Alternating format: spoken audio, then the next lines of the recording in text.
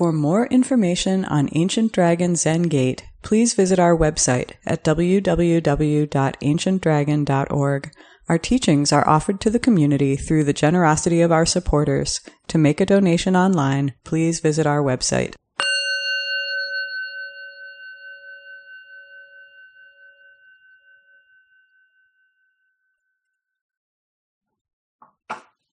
Good morning, everyone. Today we are continuing our practice commitment period study of the Vimalakirti Sutra on one of my favorite chapters, Chapter 6, the Inconceivable Liberation. But first, I would like to acknowledge that this is an auspicious day. Aside from Ramadan and Passover and Easter Sunday, we are celebrating Buddha's birthday. So the traditional date of celebrating that in East Asia is April 8th. And so we will have as our service after the Dharma talk and the inconceivable lifespan of Buddha to go with the inconceivable liberation. And during that chant, people in the room will bathe the baby Buddha who's sitting in front of our altar. So this is a traditional way of celebrating Buddha's birth. So this chapter on inconceivable liberation is perhaps my favorite in the whole sutra, one of them, certainly. And I don't imagine I'm going to completely cover it today. So at least some of the chapters in this sutra and some of the themes we will talk about during the practice commitment period more than once. So this begins in a very humorous vein, as is part of the sutra, many parts of the sutra. So the disciples and bodhisattvas and so forth have been, in the previous chapter, the consolation of the invalid, which Douglas will be speaking about tomorrow evening. Many people, disciples and deities and mystical beings, as well as bodhisattvas, enter the room of Vimalakirti at the Buddha's request, to check with him about his illness. And partly we'll see in the sutra, so Vimalakirti is, we don't think an historical figure, but when this sutra was introduced to China, it became very popular because it's about a totally awakened layperson, not the usual monastics. And the emperor of China sent an emissary to India to find the room of the Vimalakirti to see how large it was. And so this Chinese person went to India, to the city of Vaishali, and asked after where was the house of Vimalakirti. And of course, Indian people sort of giggled or whatever because they knew that it wasn't a historical thing. But they sent him to a space, and he measured the room there where all of the drama that we're going to talk about today and in ensuing chapters occurred. And they found that it was 10 feet by 10 feet, Hojo in Sino-Japanese. And so that is the name for the abbot's quarters in all of Zen, in all of Shaolin Zen. And it's also the name given to the abbots of these of Zen temples, Hojo-san in Japanese. So when I was in Japan, the abbots of places I was practicing were addressed as Hojo-san because of the Vimalakirti's room. So what happens is that it starts off, thereupon the Venerable Shariputra, one of the 10 great disciples of the Buddha, who figures prominently as a kind of scapegoat or whatever in the sutra, had the thought, there's not even a single chair in this house. Who are these disciples and bodhisattvas? Where are they going to sit? And of course, Vimalakirti read the thoughts of the Venerable Shariputra and said, Reverend Shariputra, did you come here for the sake of the Dharma, or did you come here for the sake of a chair? Shariputra replied, of course, I came for the sake of the Dharma, not for the sake of a chair. Vimalakirti continued, Reverend Shariputra, he who is invested in the Dharma is not interested in his own body, much less in a chair. Reverend Shariputra, he who is interested in the Dharma has no interest in matter, sensation, intellect, motivation, or consciousness, the 5 skandhas. He has no interest in these aggregates or in the elements of the sense medium. Interested in the Dharma, he has no interest in the realm of desire, the realm of form or matter, or the formless realm. These are described as 3 aspects of reality. Interested in the Dharma, he is not interested in attachment to the Buddha, attachment to the Dharma, or attachment to the Sangha. Reverend Shariputra, Vimalakirti continues, he who is interested in the Dharma is not interested in recognizing suffering, abandoning its origination, realizing its cessation, or practicing the path, which are the 4 noble truths, of course. Why? Vimalakirti continues, the Dharma is ultimately without formulation and without verbalization. So he goes on vilifying Shariputra for his concern for his comfort and for having a good chair. He says, Reverend Shariputra, the Dharma is calm and peaceful. Those who are engaged in production and destruction are not interested in the Dharma, are not interested in solitude, but are interested in production and destruction. He goes on like this. Furthermore, the Dharma is without taint and free of defilement. He who is attached to anything, even to liberation, is not interested in the Dharma, but is interested in the taint of desire. The Dharma is not an object. Key statement. He who pursues objects is not interested in the Dharma, but is interested in objects. And he goes on like this. He who seeks to associate with the Dharma is not interested in the Dharma, but is interested in association. So I'm not reading all of this, but he ends up saying, so, Reverend Shariputra, if you are interested in the Dharma, you should take no interest in anything. That's quite a statement. Take no interest in anything. This Thurman's translation. I would say this means to not attach to anything, to not be invested in anything, to not seek the Dharma in some thing or object. And he makes this clear as it goes on. Then Vimalakirti, this great awakened layperson, says to the crown prince of wisdom, Manjushri, who is the person who accepted the Buddha's challenge to go and speak with Vimalakirti. Everybody else was afraid of Vimalakirti. So Vimalakirti says to Manjushri, Manjushri, you have already been in innumerable hundreds of thousands of Buddha fields throughout the universe.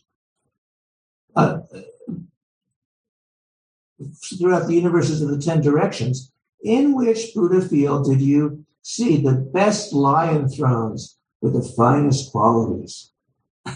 So we talked about in the beginning of the sutra that when a Buddha awakens, there is manifested around them a Buddha field. And there are many Buddha fields in all 10 directions and beyond. Innumerable, countless Buddha fields.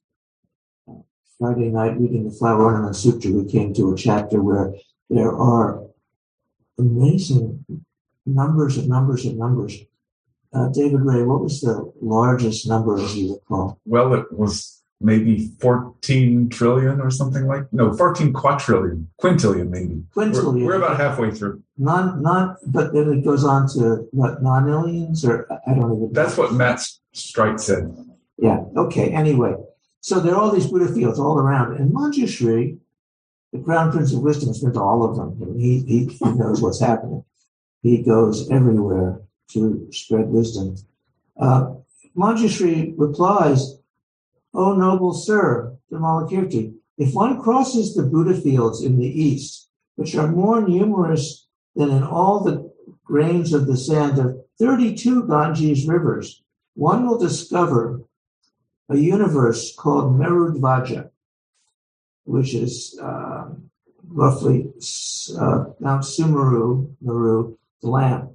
There dwells a Tathagata, a Buddha called Merupradipataja, Sumeru's lamp king. His body measures 8,400,000 leagues in height, and the height of his throne is 6,800,000 leagues. The bodhisattvas there are 4,200,000 leagues tall, and their own thrones are 3,400,000 leagues high. Noble sir, the finest and most superb thrones exist in that universe, Merudvaja, which is the Buddha field of the Tathagata, the Buddha, Merupradiparaja. And now he's talking about leagues. The Buddha's body is 8,400,000 leagues. And as I recall, a league is defined by the distance an army can march in one day. So that's one league. So anyway, these thrones are really big. At that moment, Vimalakirti, having focused himself in concentration, in samadhi, performed a miraculous feat such that the Lord Tathagata, Merupradiparaja, in his universe, in his Buddha field, sent to this universe 3,200,000 thrones. These thrones were so tall, spacious, and beautiful that the bodhisattvas, the great disciples, the Brahmas, all the deities and magical figures who were there listening in the room to Vimalakirti and Manjushri had never before seen the like. The thrones descended from the sky and came to rest in this room of Vimalakirti's. The 3,200,000 thrones arranged themselves without crowding, and the house seemed to enlarge itself accordingly. So we're entering into the realm of the inconceivable here. The great city of Vaishali did not become obscured, neither did the land of Jambudvipa. Jambudvipa is the name traditionally in Indian Buddhist cosmology for the southern continent. So we might think of that as India, but that's actually our world, our Buddha field. The world it did not interfere with the world of four continents. Everything appeared just as it was before. And Vimalakirti said to the young prince, Manjushri, let the bodhisattvas be seated on these thrones, having transformed their bodies to a suitable size. So all of this is happening in this 10-foot square room of Vimalakirti's, where he's lying on his sickbed. But the beginner bodhisattvas were not able to transform themselves to sit upon the thrones. Then Vimalakirti taught these beginner bodhisattvas a teaching that enabled them to attain the 5 super knowledges. And having attained them, they transformed their bodies to a height of 4,200,000 leagues and sat upon the thrones. But still, the great disciples were not able to seat themselves. Skipping ahead a little bit, Vimalakirti instructed these disciples who were filled with consternation because they could not sit on these thrones, bow down to the Tathagata Merupradiparaja, and you will be able to take your seat. The great disciples bow down to this Buddha and are seated upon the thrones. And Shariputra went on, noble sir, it is astonishing that these thousands of thrones are so big and high can enter into such a small house as yours.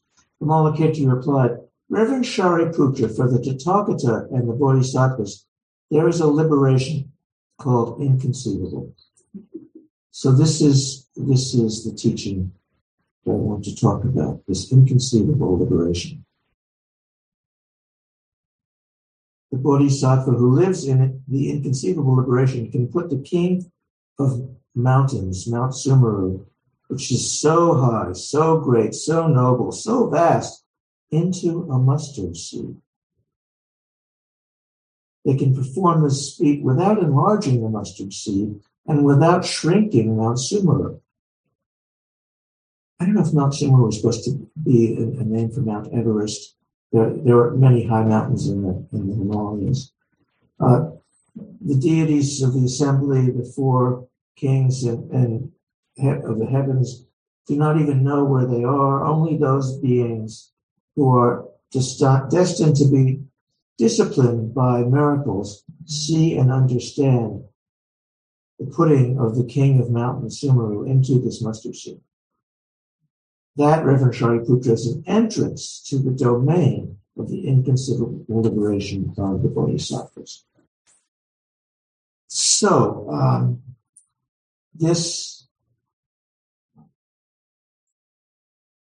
variability of space and of dimension, of size, is one aspect of this inconceivable liberation that Vimalakirti teaches. There are elements of this in other sutras, certainly when we get to the final book or chapter and the culmination of that in the Flower Ornament Sutra, which we do a monthly reading of the first Friday evening of the month. Everyone is welcome on our Zoom link. We will see another example of this, but our idea of size is just our idea. This actually also applies to time, and we will get to that. But Vimalakirti is giving this teaching about going beyond our usual conventional idea of what space is.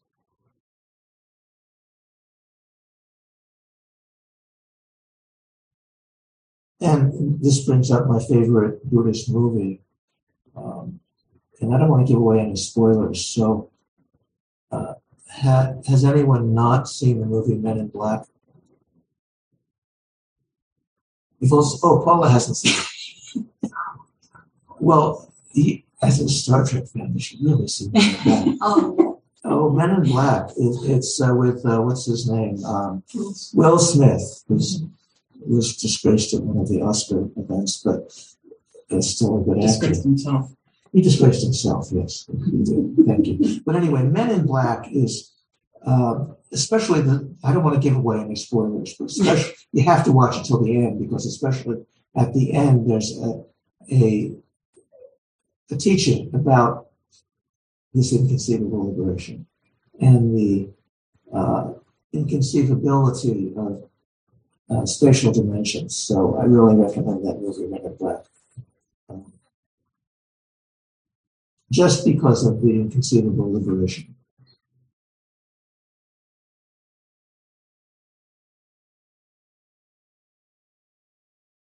And there are a lot of things in that movie besides the ending that resonate with this kind of Buddhist teaching.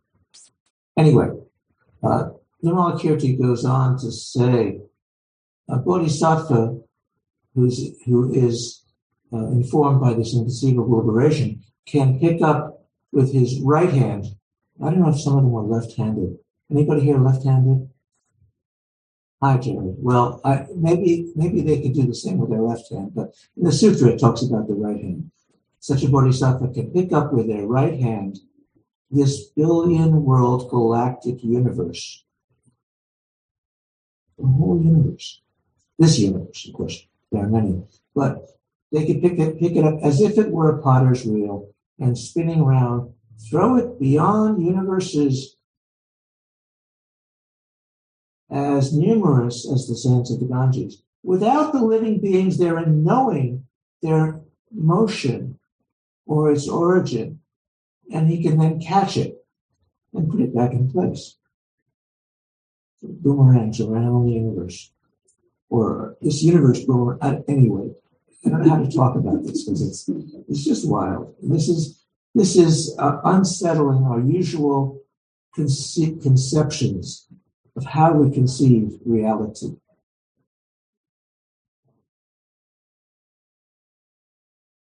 So this bodhisattva can catch it and put it back in its place without the living beings suspecting they're coming and going, and yet the whole operation is visible. Furthermore, Shariputra, there are beings who become disciplined after an immense period of evolution, and there are also those who are disciplined after a short period of evolution. The bodhisattva who lives in the inconceivable liberation for the sake of disciplining these living beings who are disciplined through immeasurable periods of evolution can make the passing of a week seem like the passing of an eon. Has any of you had a week that seemed like it was like an eon? Sometimes this happens, maybe especially sitting in sesshin for a week. Anyway, and they can make the passing of an eon seem like the passing of a week for those who are disciplined through short periods.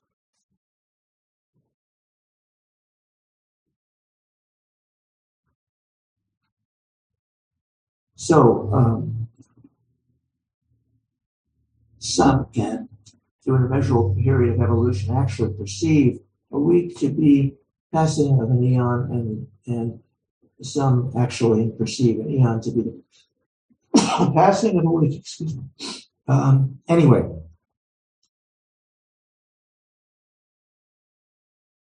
likewise, such a bodhisattva, Vimalkirti continues, can place all living beings in the palm of his right hand, or maybe left hand in Jerry's case, and can show them with the supernatural speed of thought all the Buddha fields without ever leaving his own Buddha field. So this is, again, how this applies to time as well as space. So there's more. A bodhisattva who lives in inconceivable liberation can magically transform any kind of living being into a universal monarch or a world system's king or a disciple or a Shravaka, a solitary sage, a bodhisattva, even into a Buddha. This bodhisattva can transform miraculously all the cries and noises, superior, mediocre, and inferior, of all living beings of the 10 directions into the voice of the Buddha.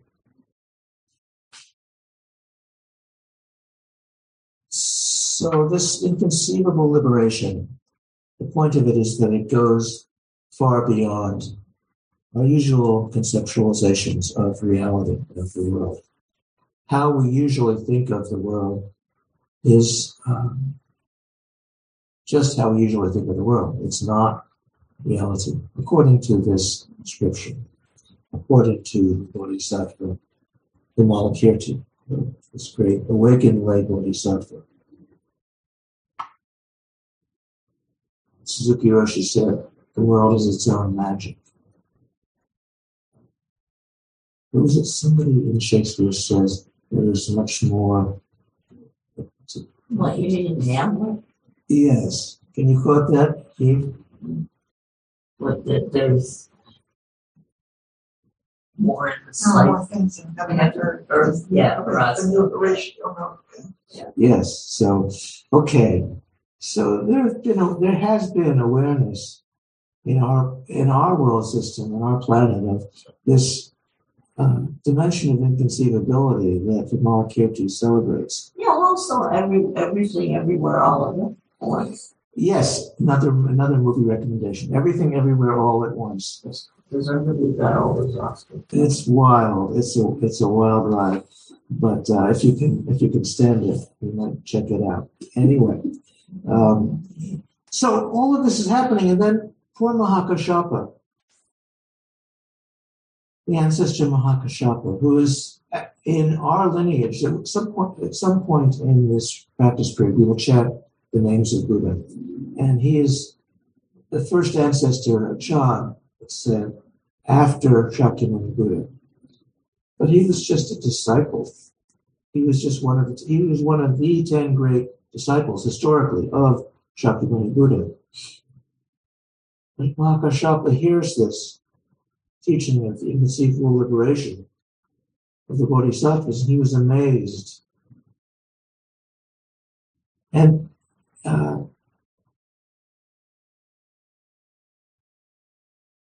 he says a few things to Vimalakirti. Then he says, "Who is there among the wise who, hearing about this inconceivable liberation, does not conceive the spirit of unexcelled perfect enlightenment?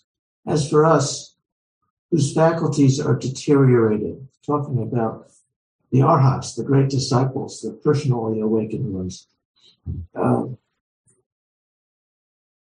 our faculties are deteriorated like a burned and rotten seed.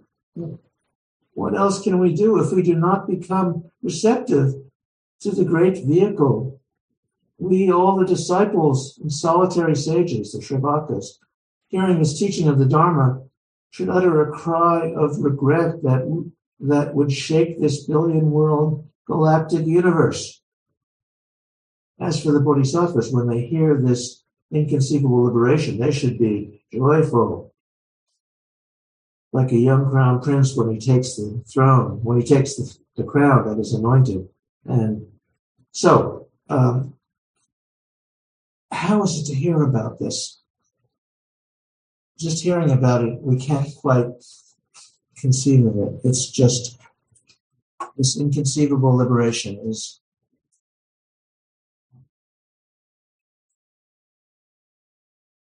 beyond our faculties, beyond the faculties of disciples. But those of us on the Bodhisattva path, doing Bodhisattva practice, might hear this liberation that is in the scope of the inconceivable and might feel joy.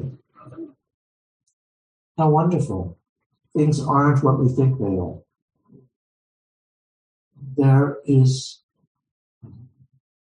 more possibility than we can possibly imagine.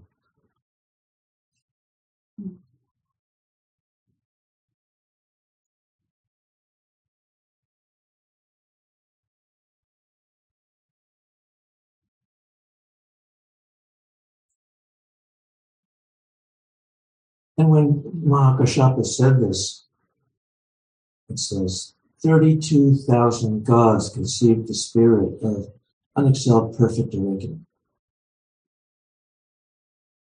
Then Vimalakirti said to the ancestor Mahakashapa, Reverend Mahakashapa, the Maras, the demons who played the devil in the innumerable universes of the 10 directions, are all Bodhisattvas dwelling in the inconceivable liberation.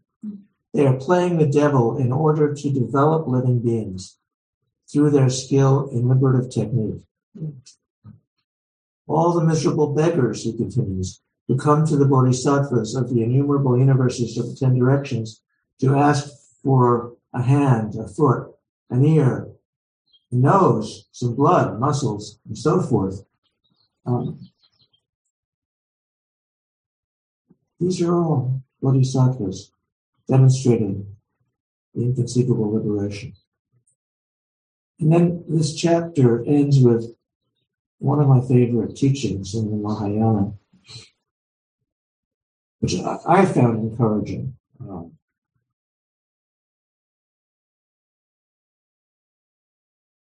Vimalakirti says to Mahakashapa, it is not possible without special allowance that an ordinary person can thus attack and deprive a bodhisattva. Just as a donkey could not muster an attack on a wild elephant, even so, Reverend Mahakashapa, one who is not himself a bodhisattva cannot harass a bodhisattva. So, as bodhisattva practitioners, what does this mean? Only another bodhisattva can harass or hassle a bodhisattva. So, the people that you think of as most difficult, who you feel harassed by,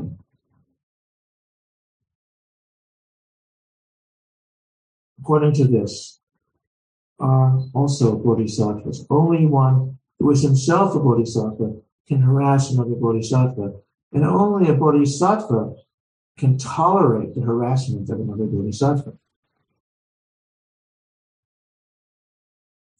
This is the introduction to the power of the knowledge of the liberative technique of the bodhisattvas who live in the inconceivable liberation.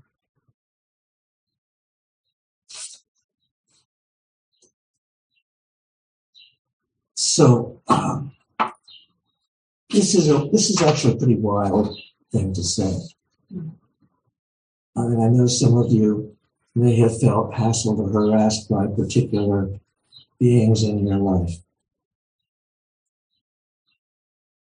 But according to this, they are just testing you to see if you can have what I talked about last week, Anuttara Samyak Anupadika Dharma Shanti, patience and tolerance of the ungraspability, the unknowability of all so-called things. And I think in the previous chapter it talks about how there are no such thing as things.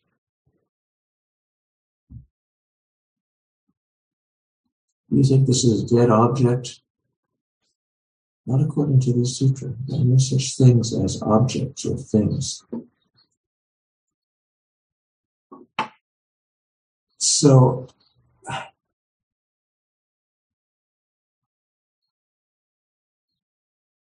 I'm tempted myself to apply this to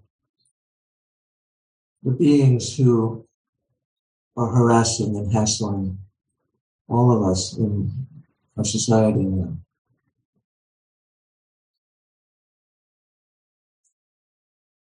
So these Tennessee fascist politicians who have expelled members of their assembly who were elected just for questioning the gun laws that allow massacres of young people.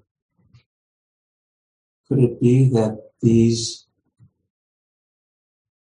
horrible fascist politicians are just testing us and harassing us to see if we can respond as bodhisattvas and challenge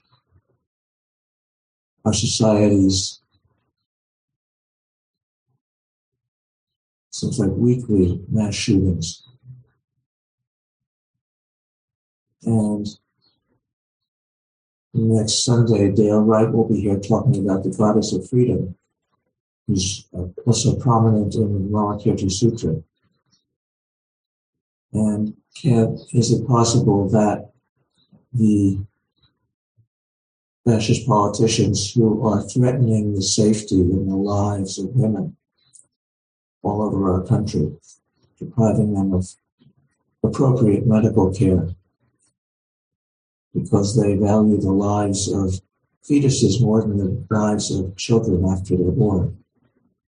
Is it possible they are just bodhisattvas in disguise, hassling us to test us to see if we can respond and activate a response to this cruelty? So it occurs to me to wonder about that, hearing about only a bodhisattva can hassle another bodhisattva. And here we are all bodhisattva practitioners. Of, maybe just beginning bodhisattva practitioners. But that's good enough. So this inconceivability, this seeing spatial dimensionality and temporal dimensionality as how we usually see them, as being just a small aspect of reality. Mount Sumeru, the highest mountain in Indian cosmology, can fit in a mustard seed. Vimalakirti can toss the whole universe around and catch it in his hand and put it down, and the beings in that universe are not aware of it unless they're beings who can benefit from seeing all of this and develop bodhicitta and be inspired towards bodhisattva practice. This is what this chapter is saying. It's really wild. If you really take it seriously, this is beyond.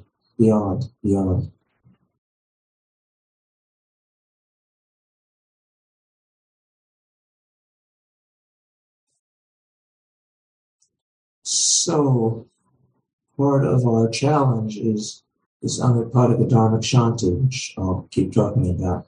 This patience or tolerance of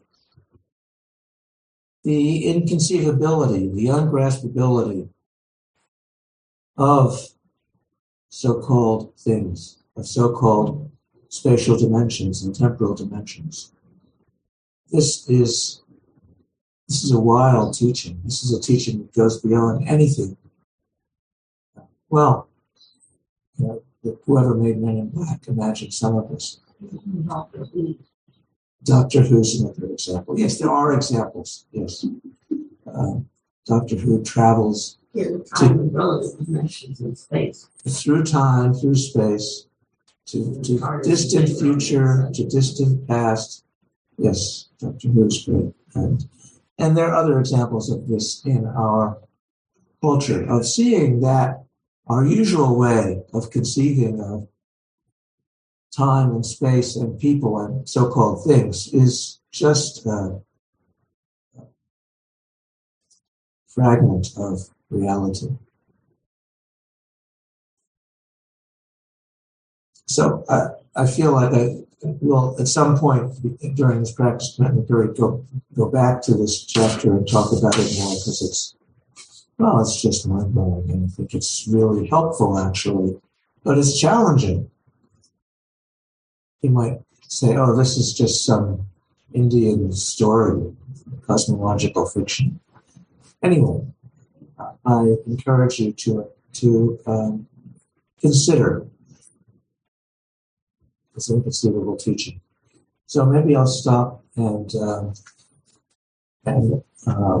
invite comments, responses, reflections from people on Zoom who are joining us. Count to 10. And the people in this room. So comments, questions, responses, please feel free. Yes, Eve. Well, I have a question about the passage you read about Vimalakirti talking about the Dharma and non-attachment to anything else. Can you hear her on Zoom? I can't see if people are saying yes or no. They're nodding. Yes, yeah. Okay, good. Yes, so speak up, Eve, please. Yeah, so as I said, the passage about where Vimalakirti is talking about the Dharma and non-attachment to anything else. And I mean, in the spirit of the non-duality, is he exaggerating so much that you come to question what he's saying? I mean, I'm asking as somebody that frankly, like, I can meditate in the middle of a mess, but that's not necessarily a good thing. Well, it might be that your mess is a manifestation of Bodhisattva's hassling you and allowing you to see that you can meditate in the mess. So our practice is not about, so this is an important point, our practice is not about making everything kind of clear and clean and nice and neat. I mean, that's good to do that. Well, yeah, that's the point. But that's not the point of Inconceivable Liberation. Inconceivable Liberation includes that our world is a mess, not just your room. Yeah. And how do we be upright and present and see the wonder of the universe right in the middle of that, but not passively? How do we respond to that? How do we help? Of course, that's part of the Bodhisattva practice. That's the point of the Bodhisattva practice. And Vimalakirti, again, is living in Vaishali, a big city like Chicago, or at least for that, in that time. And he is engaging in all of the various complexities of that world. So our practice is not to hide away from the world and not to hide away from suffering and chaos and messes. Well, if you want to indulge me for another moment. Please. I mean, the other thing that what you were talking about reminded me of, so there's this, so this is from the Hindu epic, the Mahabharata. Yes. So the Javanese enaction of that, there's one scene where Arjuna's meditating in a forest and he's very still. He doesn't move. But the power of his meditation is so strong that it raises the heat in the forest, sort of a metaphor for climate change, and all the beings get uncomfortable, including the demons that are in the forest. And then this one little demon comes and he starts, because he's upset, because he's uncomfortable, and the meditation's made him uncomfortable. And the demon, Arjuna doesn't move at all. He's very still. And the demon's flailing around and throwing mud at Arjuna. And, and Arjuna just, sits there and ignores it. But finally, he gets a little bit annoyed, and then he flicks his little finger like that. And then that makes the demon go, fall down and fall apart. Yeah. And I mean, to me, when you were talking, I think that whole story is about, you could see it as being about skillful means.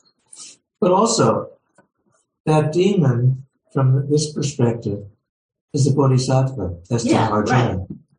So, But the thing is, the part when you were talking about, how we react to the people that are hassling us, I think, the idea that a considered small reaction can produce a big effect. Yes. But it's the power and the, all the commitment and thought and skillful means that go into that little flick of the wrist.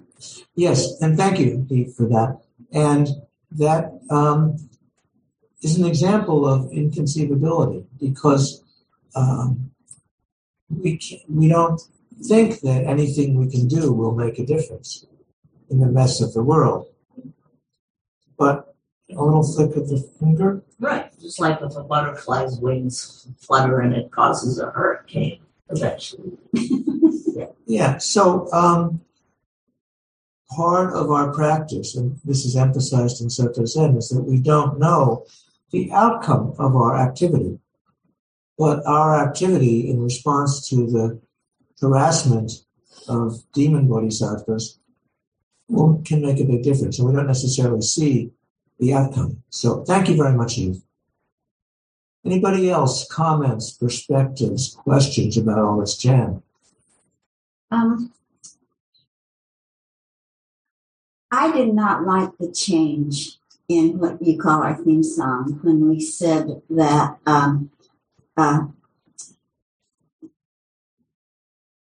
something is endless and we vow to end them. And you change that to cut through them. Could you bring me? Yes, delusions are inexhaustible we vow to cut through them. Yes. And that's literally what the Sino-Japanese says. It doesn't say to end them. So it doesn't say to end them. it says we vow to cut through them. So thank you for bringing that up.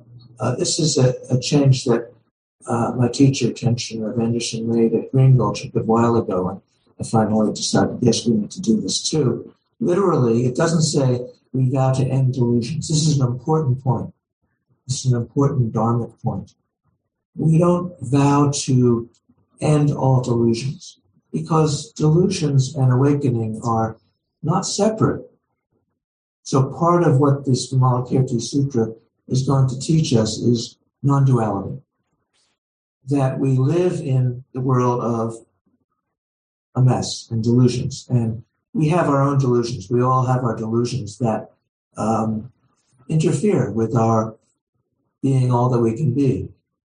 And the point isn't to get rid of them. The point is to see through them, to cut through them, to not be caught by our delusions, to not act on our delusions, to awaken to the reality that delusion and awakening are interactive. Delusions help us to realize awakening. Awakening helps us to see through delusions. But it's not about killing all the bad people, so-called. That's just our delusion. It's not about ending delusion. It's about not being caught by delusion. This is a really important point in practice. So I appreciate you bringing it up. We vow to see through, to cut through, to move through all of our own delusions and the delusions in the world. And awakening is how we do that. Thank you. And I had another comment. Okay. We were commenting on the people who are trying to deprive women of health care. And I've just read a book by Anne Elizabeth Moore, where she points out that 70%, I don't know where she gets this, of all the people who suffer from autoimmune diseases are women. And autoimmune diseases are previous illnesses. So that if you get an insurance policy that doesn't have to treat previous illnesses, this cuts out a huge population of women who suffer, and men too, who suffer from autoimmune diseases. Right. And I just thought that was an important point of realizing that certain kinds of insurance are even are very much anti-feminist because of and in some places a previous illness or a previous condition can be called pregnancy, and so I really wanted to talk about the fact that anti-feminism in healthcare is... It's not anti-feminism only, it's anti-women. Whether women believe in feminism or not, it is a tremendous persecution of women happening in our society now. Yeah. It's horrible. And there's totally... our healthcare system is a total fraud, or a lot of it is fraud. You know, there are good doctors and there are advances in medical systems, but people in this country don't, compared to other so-called developed industrial countries, our healthcare system is horrible. And many people become homeless or bankrupt because they have to have an operation. Anyway, yes. So yes to everything you're saying, and the politicians who are imposing this stuff, maybe to help us awaken, so Black people are of course under attack. they, in Tennessee, they expelled the two black, not the white ones, yeah. The two black legislators who spoke up about reasonable gun control, banning assault weapons after people in their city were, 3 9-year-olds and 3 adults were slaughtered. But the woman who objected was because she's white, they allowed her to stay. And she wasn't as loud. Well, at any rate, yeah. So all of that's happening. We should not pretend it's not happening. And thank you for emphasizing it, Jan. It's women are being treated horribly. There are young black men, but other black people murdered by police every week. And there are good policemen too, but it's just anyway. Our society is being harassed, and from the point of view of this inconceivable liberation, those doing the harassment are bodhisattvas testing us. At any rate, whether you want to believe that or not, this teaching of inconceivable liberation is to go beyond our usual way of thinking. So, other comments, questions, perspectives about inconceivable liberation? Chris's hand is up online. Hi, Chris. Thank you. I wanted to first kind of respond to the healthcare system being anti-woman, and I would say it's anti-human. Yeah. In this country, it's inhumane. Those are my biases. As somebody in healthcare, I might add. You're a doctor, right? Yes. Yeah, okay. Compared to other countries, it's a travesty.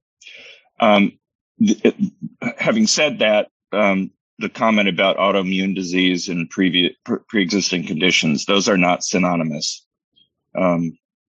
Autoimmune diseases are their own separate entity, but does not. If you develop an autoimmune disease, it's not a pre-existing condition. So, but the question I had back to your Dharma talk is the inconceivable liberation that Vimalakirti is teaching, and because he's always in cahoots with the Buddha, is this a call to let go of our sense of our physical world with the whole notion of these gigantic thrones and huge beings, that it's just let it go because this is not graspable?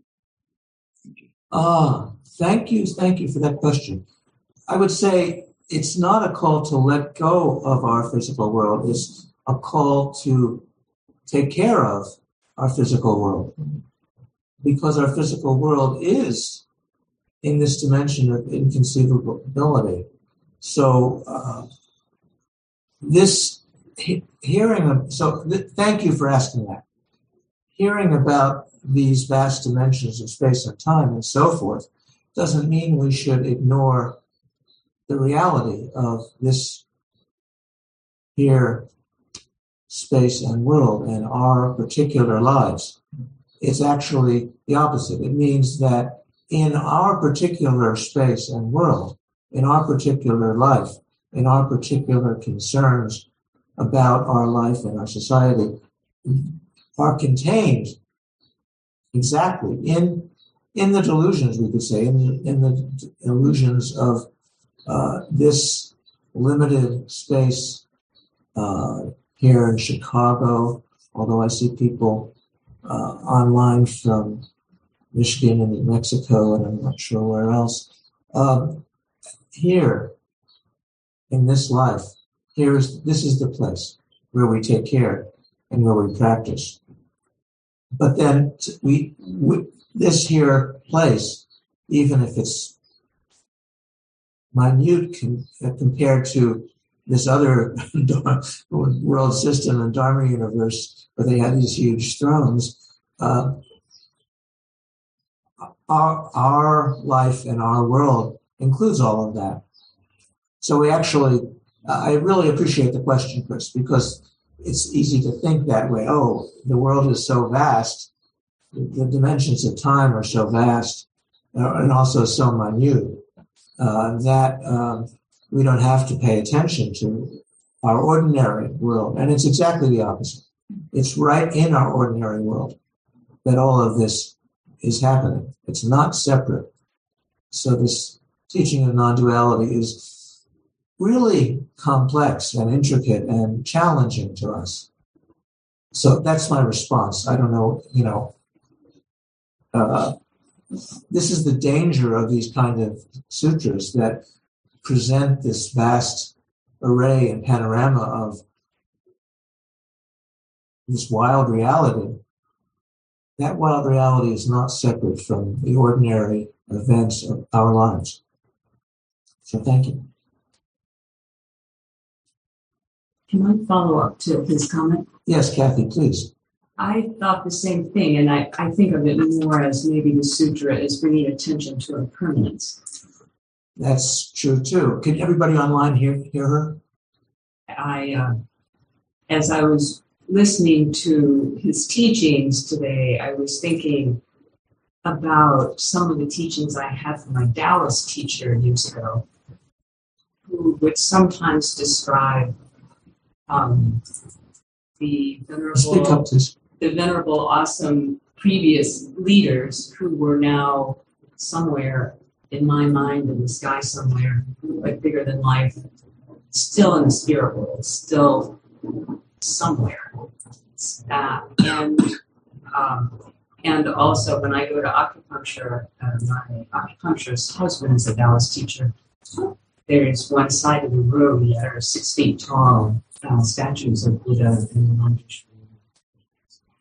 And so there's this sense of it's bigger than life, and it does do something about bringing our attention to that life is impermanent. I think that there is there's layers here that maybe we can't fathom, but yes, maybe it's a usefulness to fathom it for that reason. Well, I think it's useful to be aware of the different dimensionalities, large and small, short time, tiny times and long times, that they are connected. That and you mentioned the spirit world. I think that's a good way of thinking about it. So, Martin Luther King occurred to me. He's still present, calling for justice for working people and black people, and we still invoke him. So his spirit is still alive, and many, many, many, many, many other beings. Shakyamuni Buddha himself.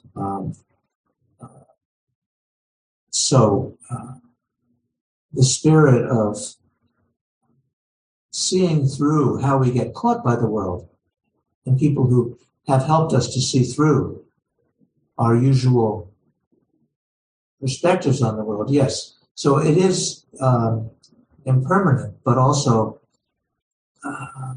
it turns that impermanence to seeing this vast array of time. I don't know if that makes sense, but yeah. So thank you. Other comments, questions, responses? Somebody back there. Is that Dylan? Jerry. Oh, Jerry, hey. You notice in the beginning of what you read, when Shariputra says, there aren't enough chairs for people here. And don't occur to me, makes fun of them. Like, this is to say, don't worry about that. Don't worry about if people are uncomfortable. Don't worry about, you should only focus on the Dharma, which says to me, we shouldn't think about our real physical world. I don't think that's what it's about. It's not, so yeah, right. He makes fun of Shariputra for his concern about where am I going to sit here. Of course, we take care of the particulars, but our idea of the particulars is limited. So it doesn't mean, that we don't try and have seats for everybody. But he's pointing to something that goes beyond our usual concerns that care about the Dharma. The Dharma is Buddha's teaching. The Dharma is truth. The Dharma is reality. And here we're getting this view of the inconceivability of reality. The reality is not just what we think it is. Reality goes far beyond it. So I don't think it means don't take care of making the world more comfortable for those who are suffering, but see beyond our usual ideas of comfort and suffering in the world. That's how I take it anyway. But I appreciate your question. In fact, it's really important that we question all of this. That's the practice. David Rage, is there somebody there? No, I had a follow up on that. See, I'm switching from one camera to the other. I've just been finding as I read this text that I'm more and more interested in the figure of Shariputra and Reverend Shariputra, worthy of reverence. This revered arhat, and so in a way he seems like a stooge, but in another way, as Jerry just said, he's the one who notices, oh, all these people are coming. We need to provide for them. We need to set stuff up. And Vimalakirti kind of twists it because, Shariputra didn't say, where am I going to sit? He said, how are we going to seat these people? And then Vimalakirti, right, uses his, cosmic Amazon Prime and gets these immense chairs delivered instantaneously. But I don't know. I kind of think that, maybe Shariputra is more in cahoots with this whole enterprise than I had thought at first. That he too is a bodhisattva in disguise as an arhat. Very good. That's what Dogen says. So, this part of, I think I said this in the first talk about the sutra, that the arhats, those worthy of praise, those who have found personal liberation, are kind of put down in the sutra somewhat. I'm seeing now more and more that actually in the sutra also there's a way in which they are acknowledged. In other sutras, like the Lotus Sutra, it's very explicit that Shravakas, those who just study the teaching, and Pratyeka Buddhas, solitary Buddhas, and Arhats, who are kind of, in this sutra, seem to be put down for the sake of the bodhisattva practice. But then in the Lotus Sutra, exactly as you said, they are acknowledged as bodhisattvas in kind of hidden because they are helping those who are inspired by them. So, yes, and there's even a passage in Dogen's extensive record where he takes an example of Subhuti, another one of these disciples who's put down by Vimalakirti, and Dogen says very strongly, Vimalakirti doesn't see, but Subhuti actually really understands better than he does. So, yes, with all of these Mahayana texts, question what's going on. That's part of the practice. Look and see what's going on beyond our usual conceptual reading of them. Oh, hi. Or that everyone has a role to play. Yes. And that we often think that it's like a teacher and the student going back and forth, but it's not only those two individuals, it's everyone in the environment that's creating the learning environment. Yes. So everyone has a role to play in that learning environment. So this is a teaching about Sangha, that we're all in it together. It's not that I have all the answers up here. That's not the point at all. I can babble about these things because I've been studying it for a long time, but it's up to each one of you to make it real. So yes, and together we help. So there are people in the Sangha who are doing all kinds of wonderful things, and each of them is important. Teaching martial arts, being psychological counselors, being teachers in grade schools and colleges, and there's just many people in this, chaplains and social workers, and anyway, all of us together are doing one piece of the Inconceivable Liberation. So the Inconceivable Liberation is about Sangha, practically speaking. So thank you for that, Paul. Dylan had something to say. Hey, Dylan. It's more of a question, but it might be semantic, but I found it interesting.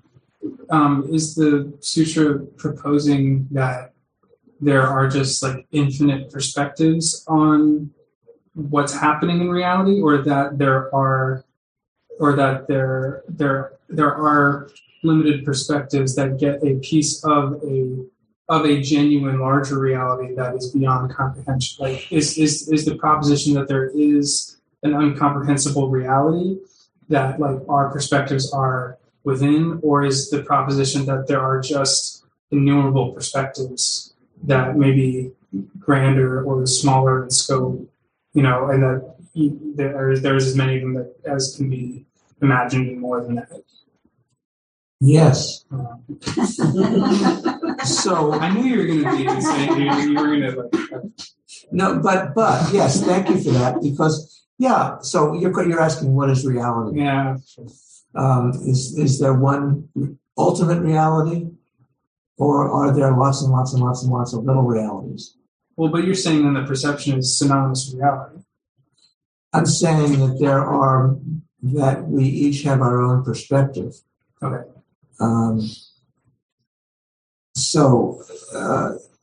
And that's important, and that's wonderful.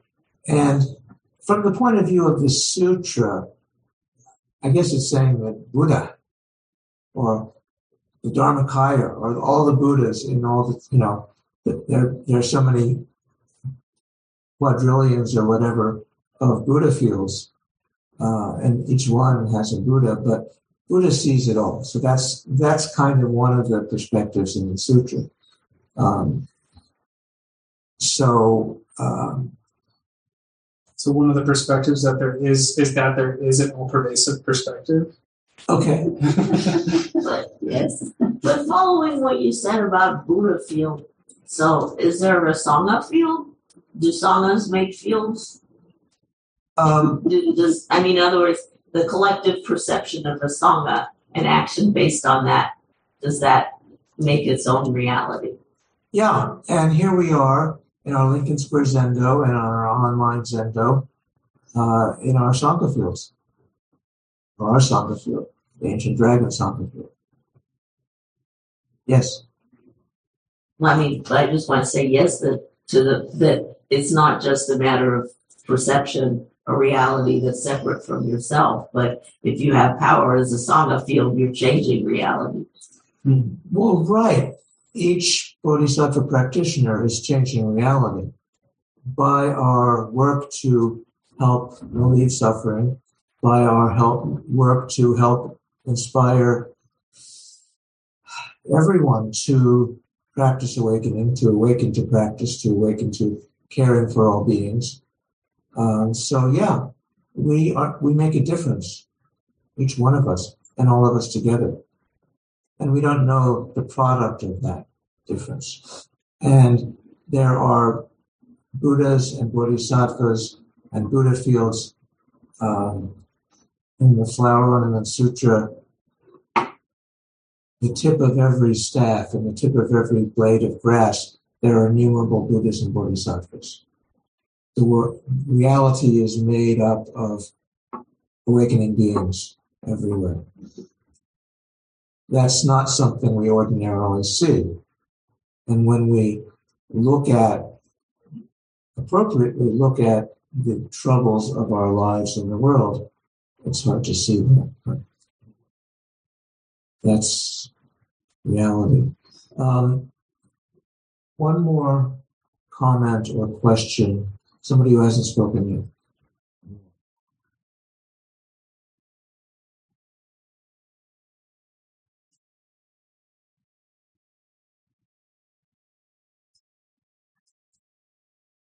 Hey, I see Nathan. How are you doing, man? Any reflections for us? Nope. Okay. Nathan is maintaining up the silence.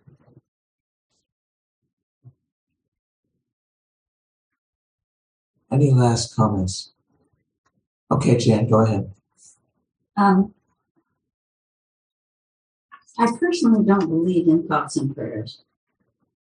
And I think that when people think they're changing reality with thoughts and prayers, I don't believe that. And I have problems. When I was in Israel, the people who were actively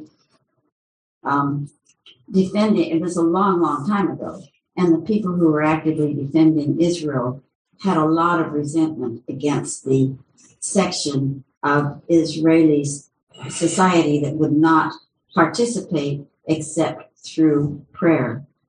And so that's my first comment. But I wonder if... Can I respond to that, and then you can do your second? Yeah, I'm sorry I speak so much. I just have one more comment. Okay. Okay, go ahead. No, go finish yours, and then I'll respond to that. Well, I wanted to respond to what Kathy said about layers, because this is really, really personal. You start out as a child. I went to school and found out, to my enormous surprise, that our bodies are made up of cells, and then to my further surprise, that every cell contains chromosomes with DNA, which are made up of molecules and atoms. And then I became interested in the structure of the atom and actually was teaching the structure of matter as seen by human beings.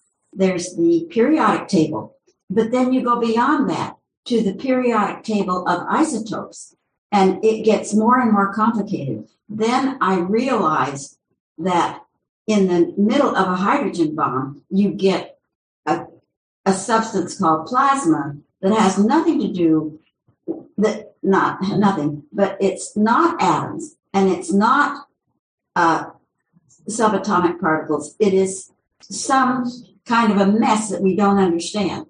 And then you learn that scientists say a huge percentage of the matter in the universe we can't see, but we know it's there because of its effect. And you go on beyond this and think, what in the hell is the middle of a black hole? And then people say, well, what's on the other side of the universe? And you're thinking, layers. I cannot conceive of what this is all about. Right. And so I'm going to try and respond briefly. So hopefully our world will not be visited by a hydrogen bomb, even though military powers in various countries are building bigger and better ones. But yeah, what you said about the structure of, this is very interesting. The structure of an atom. There's a nucleus and electrons and stuff, other things whirling around it. And you can arrange them in the periodic table. Yeah, but also the structure of a solar system.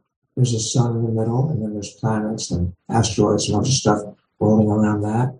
And then the structure of a galaxy, they say. There's a center, and we're on one small wing of all the things rolling around the center of the galaxy. And when Buddha talks about, and actually in science they're not, what are they talking about? Many universes? I forget the term they're using, but there are many universes. So this structure of a center and things around it replicates itself over many dimensions, which is kind of part of what this chapter is talking about, I think. So that's just a partial response to your second thing. I'm going to go back to thoughts and prayers. So actually, it's been proven or it's been demonstrated through experimentation that we have a well-being list that we try to chant once a month. It's very long, and many beings on it. But they've demonstrated that people who are being prayed for, it helps them, even if they don't know that anyone's praying for them. This has been demonstrated in scientific experiments. However, when politicians respond to mass shootings, like the mass shooting in Nashville and the killing of school children, by saying, "Oh, our thoughts and prayers are with them," in that sense, yeah, that's not helpful, because there are obviously things that can be done, like banning assault rifles and anyway,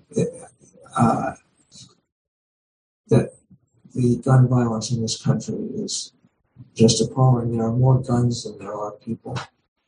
Also, they're already dead.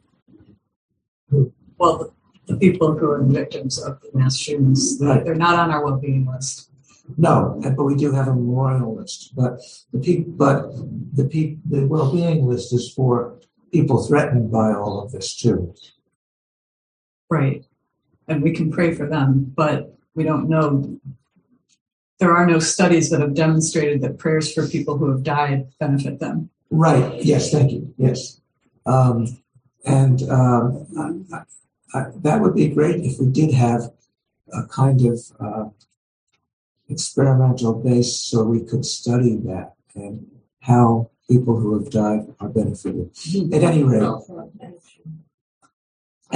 that's part of Buddhist tradition. But yes, to say, well, we're not going to change the laws about having assault rifles available, and there are, I think it's Florida and Texas now, where you can carry assault rifles without a permit openly,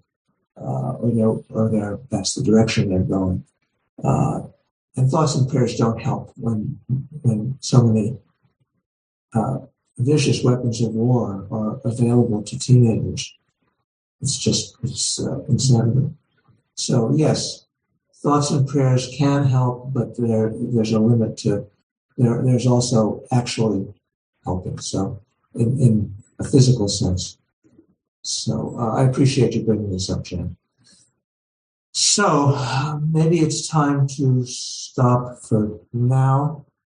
We're going to continue studying the Vimalakirti Sutra. Douglas will be here. So this is in the realm of announcements, but Douglas will be here tomorrow evening talking about sickness and how Vimalakirti using illness as a teaching. And next Sunday, Dale Wright, who's a fine scholar who's written a very good book about the Vimalakirti Sutra, will be here talking about the goddess of freedom in the Vimalakirti chapter. There's a lot to say about that. So let's close with the 4 words after that.